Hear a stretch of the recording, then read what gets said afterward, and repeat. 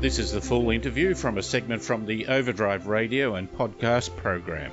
For more information, go to drivenmedia.com.au. Modern road safety systems are showcasing what is technically possible in warning drivers or in dangerous situations, possibly intervening. But as we reported the other day on some research from MIT, there can be a big difference between what is technically possible, which dictates how we want people to respond, versus how people respond in real-life situations. We caught up with Christine Mulvihill, who, with a background in psychology, now a research fellow at Monash University's Accident Research Centre, is about to deliver a paper to the Australasian Road Safety Conference, a major conference held every year. The title of her work is a first stage evaluation of a prototype driver distraction human-machine interface warning system. Sounds complicated, but it is incredibly practical. G'day, Christine. Hi, David. How are you going? Very well, thank you. You concentrated on heavy vehicle drivers, didn't you? Yes, we did. We looked at heavy vehicle drivers, but we also did look at car drivers too. So you focused on heavy vehicles. What is their percentage in the market on the road, and also including how far they travel? Well, heavy vehicles are involved in around 16% of all fatal crashes on our roads in Australia, and yet they're only accounting for around about 2.5% of vehicle registrations and about 7% of the distance vehicle kilometres travelled. The thing is they're bigger, and if they're going to be involved in a crash, which may not be their fault. And most of the time it's not their fault, it's just that the vehicle's bigger, so its potential is to do a lot more damage to other road users as well as themselves. And they also do us a great service in delivering freight, which is pivotal to our enjoyment and function. So it's important then to focus on an area which I think is very open and very clearly wants to do its best result as well. We've got a great deal of respect for our truck drivers. They're all really usually very good drivers, but they're also exposed a lot more because they cover a greater distance. If they are involved in a collision, there's potential for more damage. So there's more opportunity, I guess, to be involved in a crash just because they drive so much further than the rest of us. And also, I guess, then there's more opportunity for them to become tired or distracted because they are on the road for such a long time. Technology, when I was going through being a traffic engineer and that, it was signposting on the outside. If there was any warning in the car, it was about the engine, the oil light or so on. There's a move to in-vehicle advice warnings and so on, isn't there? Is that strong, and are a lot of people taking that up? Yes, that's becoming stronger and stronger. There are many vehicles out there today with the technology installed. It's still in its infancy, in a sense, but also truck driver companies are getting on board with it as well. So it's becoming more affordable and more vehicles are having the technology installed. More affordable is important. Yet any good company will be looking at the cost-benefit, and there is potentially big benefit. Yes. The technology, how can it help? Are we talking about it just being there as a bit of a nice extra little thing, or can it be a very fundamental part of the road safety? Initially, it's designed to help the driver. We don't want to remove the primary prevention techniques, which are the driver being sensible enough, for example, to try not to be distracted, put the phone away, to turn it off, and to take regular rest breaks because we can become more distracted when we're tired.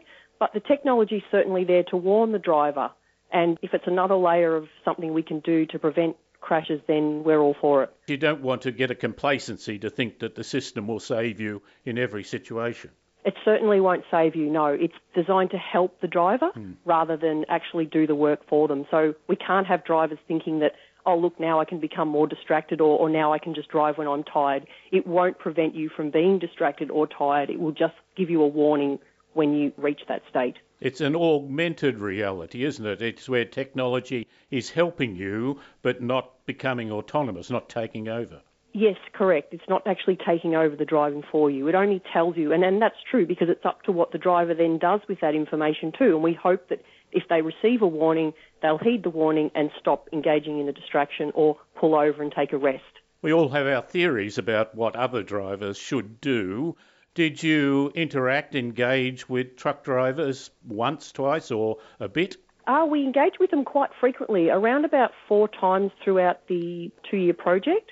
So we met with them for several interviews where we just had initial discussions about what they thought would be helpful to them as part of their driving. And then we got more down to the fine-grained details where we combined their input with the research, and then eventually that culminated in an actual test in the driving simulator where we had a purpose-built truck and put the drivers in the truck, had them distracted and asked for them to give us feedback on what they thought about the technology. But it is important, isn't it, that it's not I've listened once, now I know everything. It's an interaction, isn't it? It's do a bit and see whether that has validity. That's an important part. Do you see that more and more in road safety research?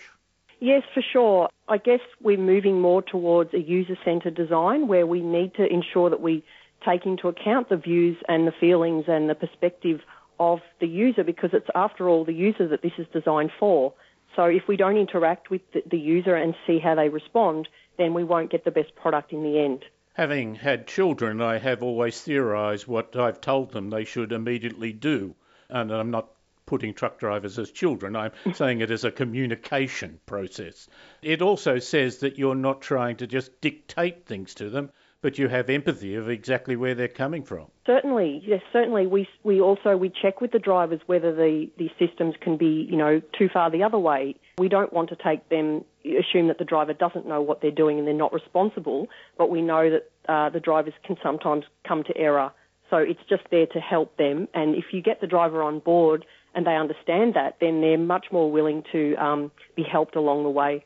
It is, in essence, to be helped, not to be dictated to. And there's a whole thing happening, I think, in the trucking industry where there's a much more action with the driver rather than sending a maverick off and then hearing from him when it gets to him or her when they get to the end of their trip. Yes, certainly. And there's the company that we worked with really gave us a great insight into how that works. So, for example, with the technology, if they were to receive a warning throughout their trip, they would then be followed up with a call from the company, not to be Big Brother or to intervene on their privacy, but just to check if they were okay. And we found that a lot of drivers who weren't familiar with the technology were somewhat reluctant at first. When they'd had experience with that system, they actually found it really, really helpful. They're not on their own, they're interacting, and that the company is not the baddie and they're not the maverick, that they're actually working towards a common goal. Absolutely the case, and it's incredible because a lot of the drivers we spoke to who had familiarity with these systems like the one that we came up with were really supportive of it, like a lot more supportive than I would have ever imagined. Mm. But on the other hand, we had a couple of truck drivers who had never used the technology and they were quite sceptical. And they all said similar things, but so we had really divided responses on that depending on their experience with the systems. Your background in psychology, would you have been able to have this position 10, 20 years ago? Is it a movement in the road safety of, as you said earlier, about understanding people? Your psychology is a good background to that? Yes, certainly. I think it's been around for a while, but I don't think it's been put into play as much as we would like. And an example of that is when we sat down to design our system, we actually didn't really have a lot of research to go on. We know these systems are out there, but there wasn't a lot of research that had engaged the driver, or at least made that public for us to say, hey, this works, or hey, this doesn't work. So that's really important to get the user's perspective on these systems. You talk about a multi-modal warning system. What does that mean? A multi-modal just means more than one type of sensory modality that the warning's issued in. So as an example, the one that we looked at, or the one that we designed, I should say, that had an auditory warning, so a sound warning. It had a tactile warning, which means there was vibration through the seat, and it also had a visual warning, which is a little flashing light which would pop up on the windscreen. It's very important then that those warnings lead to a clarity, a clear understanding of what's wrong, isn't it? That it's not just, hey, something's up. That's an important step to make. Yes, absolutely. And we did, it's amazing for such a quick, several second warning, a lot of the thought that went into it. And we wanted to make sure that we tapped into the way that drivers would respond. So some drivers are perhaps better at hearing things, others are better at feeling things. So we wanted to tap into that, and we wanted to make sure that the drivers were they heeded the warning, but we also had to be careful that we didn't overload the driver, because there's other warnings, especially in the truck driver's cabin. We didn't want to make it go like a Christmas lights and show in the cab. There's a great story, a theory, if you like, of the pilot in a plane who has a million things going wrong and buttons flashing and warning buzzers going off, and then something extra happens, like the engine caught fire. Perhaps the best way to communicate them is to play a recording of one of his children saying, "Daddy or Mummy, there's an extra problem, there's the engine's on fire." It cuts through a lot of that. We might think, well, we'll just blast out a message, but the reality is you do have to cut through what is a very complex situation. And that's what we found too, because our warning comprises a few beep beep sounds, a buzzing sound, and a little bit of noise coming from that. But we also had a spoken warning, which was basically saying, "Pay attention now," and that was really good. We found that to almost be the best out of the modalities, because drivers, it was a clear, simple message, and I think it lines up with what you're saying. It sort of talks to the driver, it meets them directly, rather than a buzzing sound that they may associate with another warning in the cabin. I've told this story a few times. I road tested a Peugeot convertible. I hopped in the car at night and drove it, and it started beeping at me. So I got out and slammed all the doors and the boot, because I thought that might be the problem. I couldn't work it out. I rang Peugeot, their PR guy, after work hours, and he advised me that the roof may not have been quite closed. Now, of course, the kids had got in the car and had been playing with the roof, not moving, but of course I wasn't aware of it. But the whole point was I got a message, but I had no idea what to do with it. Yes, that's a really critical thing to check. And the first component of our study, in fact the second one, the first component was to ask the drivers, what warnings did you notice, so that we could actually detect if they heeded the warning. And the second question was, what do you understand that warning to be? So we actually were able to check if drivers understood it. And around about 99%, I think there was one driver who said, "Oh, is that an audible tactile warning?" We're like, no. So yes, absolutely. It's important to check that the drivers know what the warning's intended for. Take me through what you did in the simulator. So we put the drivers in a purpose-built truck driving simulator, and we had them drive for probably about 20 minutes. And during that 20-minute drive, we interspersed we got them to engage in some distracting activities, which was typically a text messaging task. And then we would issue the warning, and then we'd issue the second level warning, because our system had 2 levels of warning. And then we got the driver to pull the truck over, and we interviewed them. We got them to fill in a series of scales to rate the effectiveness of the warnings.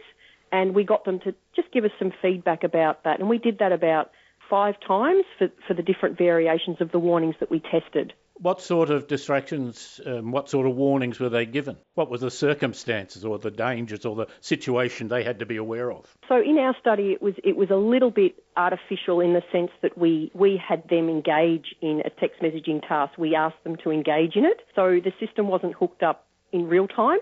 We actually just really wanted to get their feedback on the warning itself.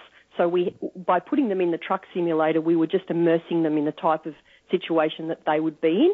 So they didn't have their other regular warning devices that they might have in their truck. So it's a little bit artificial, which is why we call it our first stage evaluation, and we would hope to do further tests on the real road after this. But you did say you got the driver to pull over. I love that expression, because that continues the effort at making it a reality, doesn't it? It certainly does, exactly. We wouldn't want to be portraying the wrong message here, would we? Yeah, stop in the middle of the road. And yeah. No. Now, you talked about how different drivers react. One of the things that came out of the MIT research was the possibility of a system giving feedback and even adapting to the individual driver, rather than necessarily building a one-off warning system. With artificial intelligence and with cameras being able to detect a fair bit about the driver and that, do you think that's an area we might move to, the individuality of the warning systems? I think it could be. It's not something I know a great deal about, but in a lot of the papers I've read for this work, it certainly mentioned what they call individual differences, and that is that drivers are not all the same. So they won't always respond the same way if they're fatigued or distracted. So the real trick with the device was being able to cover the range of different responses that a driver could exhibit that would indicate that they were in some type of impaired state. Typically, they're losing attention or they're not focusing a lot on the road ahead, those sorts of things. Yes, the primary ones we were looking at in our study were distraction and fatigue, rather than other forms of impairment, for example, someone who might be affected by alcohol or drugs. The thing about the fatigue then is giving feedback for the particular situation, particularly if we have technology that will detect eye movement and other things. So it is very much not just giving a bland general warning to the drivers, it is interacting with them. And that reinforces the sort of two-way street aspect of a good warning system. Yes, certainly. And I think if I understand correctly what you're getting at is, what springs to my mind is, I know that there's some systems out there at the moment where they will get a little light coming on the dashboard which indicates, when they've been driving, say, 2 or more hours to take a break. And that's not particularly tailored to the driver's experience. That driver might be used to driving 4 hours, for example. So I think with the advances that we make, we do want to tailor it to the driver. So what you're saying is quite correct, although I'm not overly familiar with that particular field of research. Yet it's a great opportunity to think that it can expand. As you said, we haven't got a lot of the first stage research at the moment. We need to know and be confident that we will move to more advanced systems. Yes, certainly we do. We want to keep advancing the work, and I think the fact that there's a lot of this research going on, but we're all grappling with the same questions at the moment. You said that you looked at it in trucks, but you do want to take the research into car drivers as well? Yes, we do, because, of course, if it can have benefits for truck drivers, it can certainly have benefits for car drivers too. Interestingly, the truck drivers were more familiar with it because some of them had already had it in their vehicles, whereas the car drivers were less familiar. So it was interesting to see that difference. But certainly we want it to be available for all road users.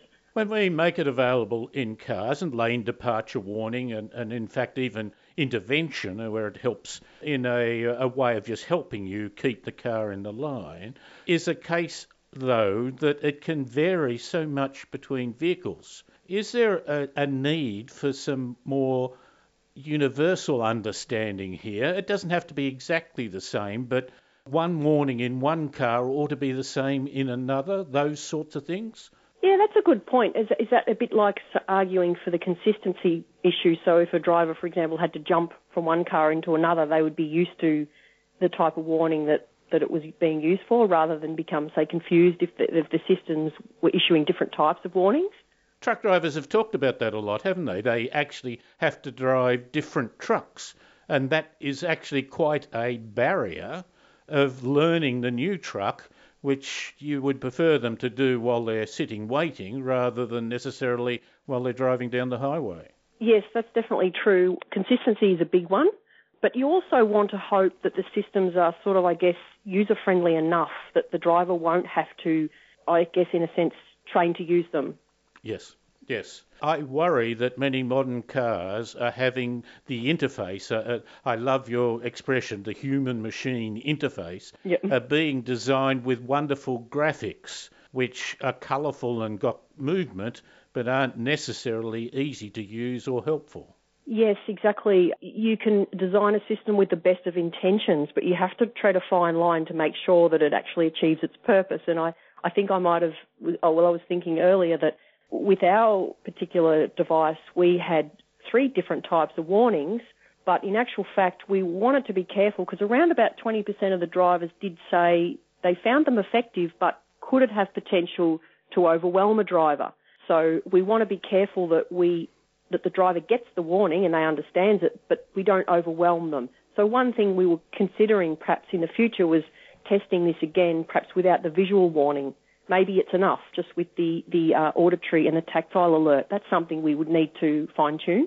You want a warning too that is consistent. There's nothing worse than driving down a road and having to slow to 40k because of workmen, but there's no one there. In the same way, you don't want a warning that comes up that appears to be rather superficial. Oh, I was just going to say, is that when you were talking then, I was thinking like a warning that's issued when it doesn't need to be. Yes. Yes. That is something that we didn't investigate in this particular study because we were initiating the warnings for the driver to experience. But that's something that the drivers that we interviewed throughout said was an issue, and we know it to be an issue with the technology, and it's something that they're needing to work on as they go. We call it, I think, a false positive, where it goes off when it shouldn't, and of course that's got a really high chance of making the driver really annoyed, and if that happens a lot through the trip, they may eventually ignore the warning. So we really need to make sure we get that right, and that the warnings only go off when they should. Do you think the research then may move towards the idea of being able to evaluate over a period of time? My thought is that if I get a distraction or if I struggle to understand the technology or what it means, I get frustrated. And that may not show the problem immediately, but it's something that then sits in the back of your mind. I test a different car each week. I can hate the car because I can't set up the radio easily. So it nags at me for a long time. Now, that's the 1 week unfamiliarity syndrome. I accept that. But that point, the really good interface is something that will produce positive results over the length of the trip, perhaps even further. Yes, and I think one of the things that's really important to do, and we didn't actually do this in our study because it was a short simulator study, but some of the on-road trials that are happening are going for extended periods of time so that you do get the true test of whether the system is working as it should. So the opportunity to examine that is more available in a longer-term study. What's your vision for this study? You've talked about wanting to do more? Yes, hopefully we would like to do some more. The company Seeing Machines that we were partnered with, they have already ran a large on-road trial with this. I don't know the exact results, so I can't quite speak to that. But they have done that, and there's probably some more work in train coming up for that as well. Christine, lovely to talk to you. Thank you very much for your time. Thank you very much, David. It's a pleasure. And that is Christine Mulvihill, who is a research scientist with the Monash University's Accident Research Centre, a research fellow, and is doing some great work in that regard of the driver-human-machine interface and the warning systems that we can do with that. Very important work. And you can hear the full interview if you go to our website at drivenmedia.com.au. Overdrive is a radio and podcast program featuring road tests, interviews and features on motoring and transport. More information is available at drivenmedia.com.au and podcasts on Spotify or iTunes.